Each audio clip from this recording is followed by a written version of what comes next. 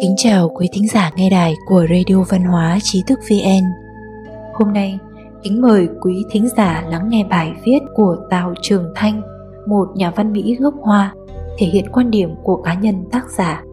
Hoa Kỳ, ngày 22 tháng 3 năm 2020. Tào Trường Thanh, nguyên tác được đăng trên tạp chí Look của Đài Loan vào tháng 4 năm 2020.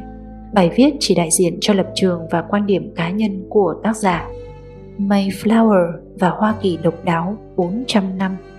Năm nay là kỷ niệm 400 năm tàu Mayflower đến châu Mỹ năm 1620. Con tàu của những người dân nhập cư Anh này có ý nghĩa vô cùng đặc biệt đối với sự thành lập Hợp Chủng Quốc Hoa Kỳ, đối với việc Hoa Kỳ trở thành siêu cường quốc duy nhất trên thế giới. Ngày nay, Hoa Kỳ đang đối phó với tai họa của đại dịch. 400 năm trước, con tàu này đã dự báo rằng Hoa Kỳ sẽ một lần nữa vượt qua khủng hoảng và dẫn đầu thế giới. Vì sao nói Mayflower rất quan trọng đối với Hoa Kỳ? 3 điều do đó mang lại đã đặt nền tảng và định hướng cho Hoa Kỳ. 1. Kinh thánh và văn minh Kitô giáo, chủ nghĩa bảo thủ. 2. Tinh thần phiêu lưu mạo hiểm cá nhân để làm giàu, chủ nghĩa cá nhân và chủ nghĩa tư bản. 3. Nền pháp trị và bầu cử, dân chủ lập hiến. Vào ngày 1 tháng 1 năm 2020, cuộc diễu hành Hoa Hồng lần thứ 131 tại Pasadena, California được tổ chức. Trong lịch sử của nhân loại trước kia, chưa từng có một chiếc thuyền, một nhóm người nào mang theo sứ mệnh muốn xây dựng vương quốc của Thiên Chúa như thế này trên một vùng đất rộng lớn hơn, thưa thớt bóng người, đặt niềm tin, đạo đức và công lý lên vị trí hàng đầu. Công ước được ký bởi 41 người đàn ông trưởng thành trên tàu Mayflower, đại diện cho lý thuyết ngoại tệ của Mỹ, lần đầu tiên được nói bởi Tocqueville, tác giả cuốn Nói về dân chủ tại Hoa Kỳ. Ngay từ đầu, họ đã xây dựng một ngôi nhà mới, khác với châu Âu và những nơi khác từ cấp độ tư tưởng và tâm linh. Xây dựng vương quốc của Thiên Chúa tại mảnh đất đó. Bản thân các hành khách trên tàu Mayflower đã là ngoại lệ và họ được gọi là tín đồ Tin Lành, tín đồ Thánh giáo. Họ cho rằng Kitô giáo với Thiên Chúa giáo làm chủ tại châu Âu đã hủ bại. Họ muốn tuân theo bản chất của Kinh Thánh và hành hương đến Bắc Mỹ. Hơn nữa, lúc đó mọi người đã quyết định rằng đây không phải là một cuộc hành hương cho chuyến đi trở về, mà là vĩnh viễn định cư tại đó. Một cuộc hành hương vĩnh viễn nơi vương quốc của Thiên Chúa được thành lập. Đối với những người châu Âu đã phản bội các nguyên tắc Kitô giáo, những người theo đạo Tin Lành này là ngoại lệ. Một quốc gia đặc biệt được tạo ra bởi sự đặc biệt và một nước Mỹ độc nhất vô nhị được thành lập. Thuyết chính phủ của nhà tư tưởng người Anh John Locke đề xuất rằng con người có 3 quyền lớn: quyền sống, quyền tự do và quyền sở hữu tài sản cá nhân. Đây được coi là nền tảng của nền dân chủ hiện đại. Thomas Jefferson gần như đã sao chép lại điều này khi ông soạn thảo tuyên ngôn độc lập Hoa Kỳ. Ý tưởng khế ước chính phủ của Locke đến từ đâu? Đó là sự lĩnh hội đầu tiên từ khế ước Mayflower. Nhà sử học đương đại người Anh Paul Johnson đã nói trong cuốn Lịch sử của người Mỹ, một cuốn sách tuyệt vời của ông, rằng điểm khác thường và đặc biệt trong khế ước Mayflower là ở chỗ các bên tham gia khế ước không phải nô bộc và chủ nhân hay người dân và quốc vương, mà là một nhóm những người có cùng chí hướng đã cùng nhau tới châu Mỹ và thề rằng sẽ tạo ra một tính cách tập thể hoàn toàn khác. Tính cách tập thể độc đáo này đã đóng một vai trò quan trọng từ khi Hoa Kỳ thành lập cho đến ngày hôm nay. Thông thường, những người nhập cư ồ ạt kéo tới hầu hết đều có ước mơ và đam mê tới khai khẩn và trở nên giàu có. Nếu không có sự ước thúc về thước đo tín ngưỡng của Mayflower và không có sự cân bằng về cấp độ tâm linh, thì đó sẽ là một trận chiến cá lớn nuốt cá bé, bình trình thiên hạ, chiếm lãnh thổ lên ngôi hoàng đế. Lòng tham, sự ích kỷ, tính chiếm hữu của con người sẽ dẫn đến một cuộc chiến thịt nát xương tan. Nhưng tất cả những điều này đã không xảy ra. Học giả người Đức Weber trong cuốn Đạo đức Tin lành và Chủ nghĩa tư bản đã nhận xét rằng chính sự cân bằng giữa đạo đức tin lành và cạnh tranh tư bản từ những người nhập cư mới của Mayflower mới xây dựng nên một nước Mỹ hùng mạnh với ý thức đạo đức mạnh mẽ. Weber tin rằng hai điều này không thể thiếu một. Những người tiên phong tại Mỹ tự hào khi tạo ra sự giàu có. Tinh thần phiêu lưu mạo hiểm, chủ nghĩa lạc quan và ý thức làm giàu của người Mỹ đã được phản ánh trong cuộc di cư sớm nhất trên con tàu Mayflower. Con tàu không chỉ mang đến kinh thánh mà còn có cả cuốn The Gallic Wars của Caesar. Chúa Giêsu nói rằng Caesar quy về Caesar, Chúa quy về Chúa. Nhưng trên con tàu Mayflower có cả hai. Trận chiến Gallic của Caesar đại diện cho việc chinh phục vùng đất hoang vu Bắc Mỹ như một cuộc chiến. Tín đồ tin lành không phải là những người theo chủ nghĩa tâm linh thuần túy. Họ đồng thời còn tin tưởng và theo đuổi sự đấu tranh tự ngã cá nhân và làm giàu. Trên con tàu không chỉ có giường, bàn ghế mà cả chó, dê, cừu, gia cầm, gia vị, yến mạch, cá khô, thịt khô, củ cải, vân vân cũng được mang lên. Một tín đồ đã mang theo 126 đôi giày và 113 đôi bốt. Trong số khách hàng có thợ mộc, thợ thủ công, thợ rèn, vân vân. Cảnh tượng giống như con tàu Noe trong Kinh Thánh. Các doanh nhân Mỹ không từ chối kim tiền. Ngược lại, họ tự hào vì đã tạo ra sự giàu có. Nhà sử học người Mỹ David McCullough trong cuốn sách bán chạy nhất của thời báo New York có tựa đề Người tiên phong, câu chuyện về những người anh hùng tiên phong mang lý tưởng của người Mỹ đến với phương Tây. The Pioneers đã mô tả rằng nhóm 48 người Mỹ đầu tiên từ miền Đông Hoa Kỳ đến khai phá bang Ohio được dẫn dắt bởi các linh mục. Họ tới đó khai phá và muốn phát tài, bởi vì mỗi người tiên phong đều có thể có được ít nhất 8 mẫu đất.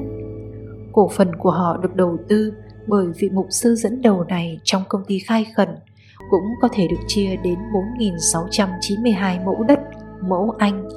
Sức hấp dẫn đãi vàng này mới có thể thu hút một dòng người nhập cư ồ ạt đổ về. Số người đặt chân tới bang Ohio sớm nhất chưa đến 50 người. Nhưng chỉ 28 năm ngắn ngủi sau đó, mảnh đất này đã có 500.000 người. Đó là nước Mỹ rộng lớn hoang vu hàng trăm năm trước.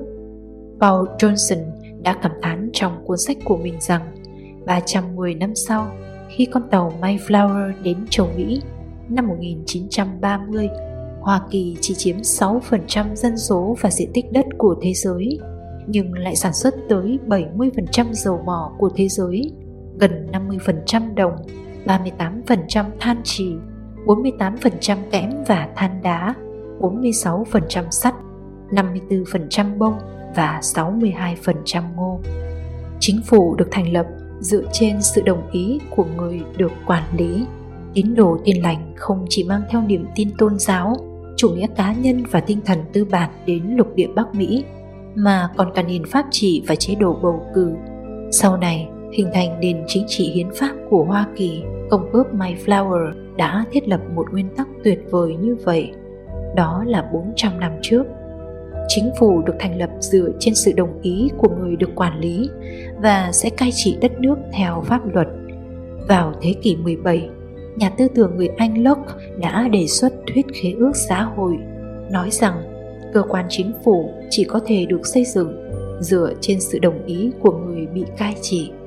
Học thuyết này đã tác động rất lớn đến nền chính trị dân chủ hiện đại, và nguồn gốc của nó có thể là đến từ Công ước Mayflower.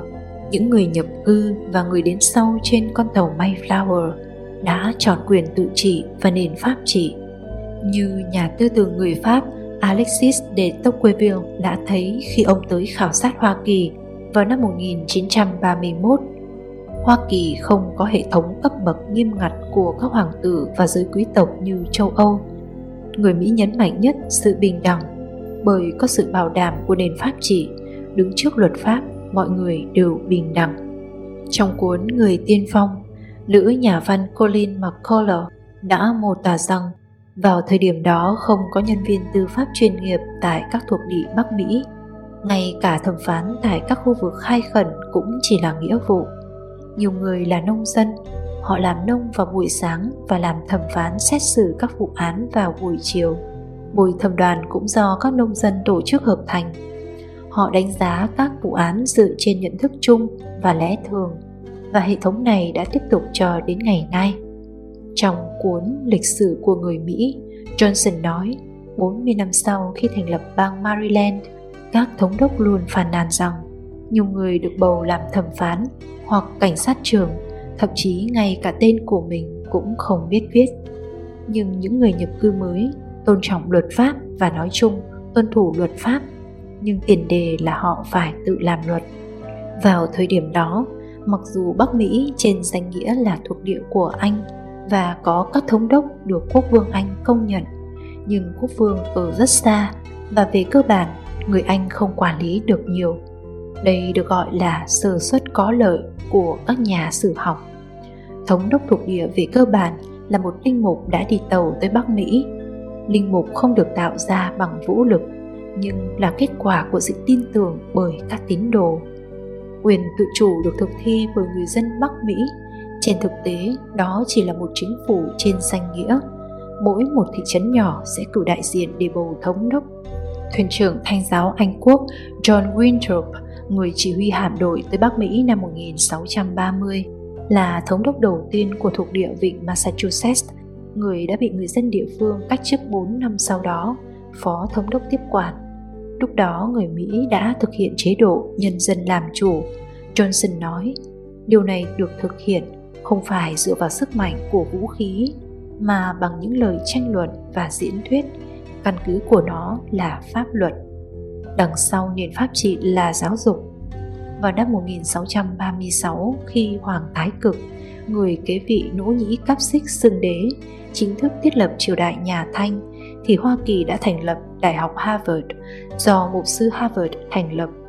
Khi một vương triều phong kiến hùng mạnh được thiết lập tại Trung Quốc, Hoa Kỳ đang xây dựng những trường đại học lớn. Những con đường lịch sử khác nhau giữa Trung Quốc và Hoa Kỳ có thể được phân tách từ đây. Thành phố tỏa sáng trên núi, dẫn lối cho nhân loại. Đạo đức tin lành, chủ nghĩa cá nhân, cạnh tranh tư bản, nhà nước pháp quyền và bầu cử phổ biến, cùng với báo chí tự do và tự do thông tin, ngôn luận đã biến Hoa Kỳ thành một thành phố tỏa sáng trên núi và thu hút người nhập cư từ khắp nơi trên thế giới. Năm 1700, giá trị đầu ra của lục địa Mỹ chỉ bằng 5% tổng giá trị sản lượng của Vương quốc Anh. Nhưng năm 1775, một năm trước khi Hoa Kỳ độc lập, giá trị này đã chiếm 2/5 của Vương quốc Anh. Sau đó, mỗi năm tốc độ mở rộng cứ sau 10 năm là khoảng 40%. Vào thời điểm đó, vùng đất thuộc sở hữu của một gia đình bình thường tại Hoa Kỳ hiếm khi dưới 60 mẫu Anh, mà thường vượt quá 100 mẫu Anh. Đối với người châu Âu mà nói, đây chính là những người giàu có. Trước khi Mỹ độc lập, mức sống của người dân vượt xa châu Âu. Đàn ông ăn hơn 200 pound thịt mỗi năm và thực phẩm giàu protein khiến họ cao hơn 2 inch so với những người cùng độ tuổi tại Anh. Năm 1746, một người viết bài cho tạp chí London đã tin rằng người Mỹ tận hưởng cuộc sống khiến giới quý tộc hoàng gia và công dân của tất cả các quốc gia vô cùng ngưỡng mộ. John Winthrop, người được nhắc ở phía trên, được các nhà sử học ca ngợi là nhà tiên tri vĩ đại đầu tiên của Vương quốc Anh. Vào năm 1630, khi dẫn một con tàu đến Bắc Mỹ, ông đã thiết lập ý nghĩa toàn cầu của việc thành lập một vương quốc của các vị thần, thành phố trên đỉnh núi như sau. Nó sẽ giống như một thành phố trên núi, tất cả đôi mắt của mọi người sẽ nhìn vào chúng ta, cung cấp một hình mẫu cho thế giới và dẫn lối cho nhân loại. Paul Johnson nói rằng ông đã viết cuốn Lịch sử dân tộc Mỹ này để nghiên cứu và khám phá xem liệu chủ nghĩa lý tưởng và lòng vị tha của một xã hội hoàn hảo cùng mong muốn và tham vọng của con người được đại diện bởi Mayflower có thể được dung hòa cùng nhau hay không. Johnson tin rằng nếu không có những điều này, một xã hội giàu sức sống hoàn toàn không thể được thiết lập. Lời kết trong kiệt tác bằng tiếng Anh dài 1088 trang của ông khẳng định rằng lịch sử độc đáo của Hoa Kỳ đã sản sinh ra một dân tộc phi thường nhất trên thế giới. Tôi yêu họ và bày tỏ lòng kính trọng đối với họ. Ông tin rằng Hoa Kỳ đã thiết kế một nền cộng hòa sẽ trở thành mô hình cho thế giới. 400 năm sau, Hoa Kỳ đã trở thành siêu cường quốc kinh tế và quân sự duy nhất được công nhận trên toàn cầu, đặc biệt là nhà lãnh đạo của thế giới tự do. Vài ngày qua, chúng tôi nhận được rất nhiều tin nhắn từ độc giả trong nước phản ánh họ không thể truy cập đọc tin của Trí thức VN như bình thường. Điều này thật đáng tiếc. Chúng tôi mong rằng quý vị sẽ cài các phần mềm VPN vượt tường lửa vào điện thoại và máy tính của mình để có thể truy cập vào trang web trí thức vn.net để đọc được nhiều bài viết của chúng tôi hơn. Điều này, người dân ở đại lục đã phải làm từ rất lâu rồi. Hoặc quý độc giả có thể tải ứng dụng mobile Trí thức VN để đọc tin cho thuận tiện. Một lần nữa, xin cảm ơn quý độc giả đã đồng hành cùng Trí thức VN. Đừng quên nhấn subscribe, đăng ký kênh của chúng tôi và để lại bình luận ở bên dưới. Xin chào và hẹn gặp lại.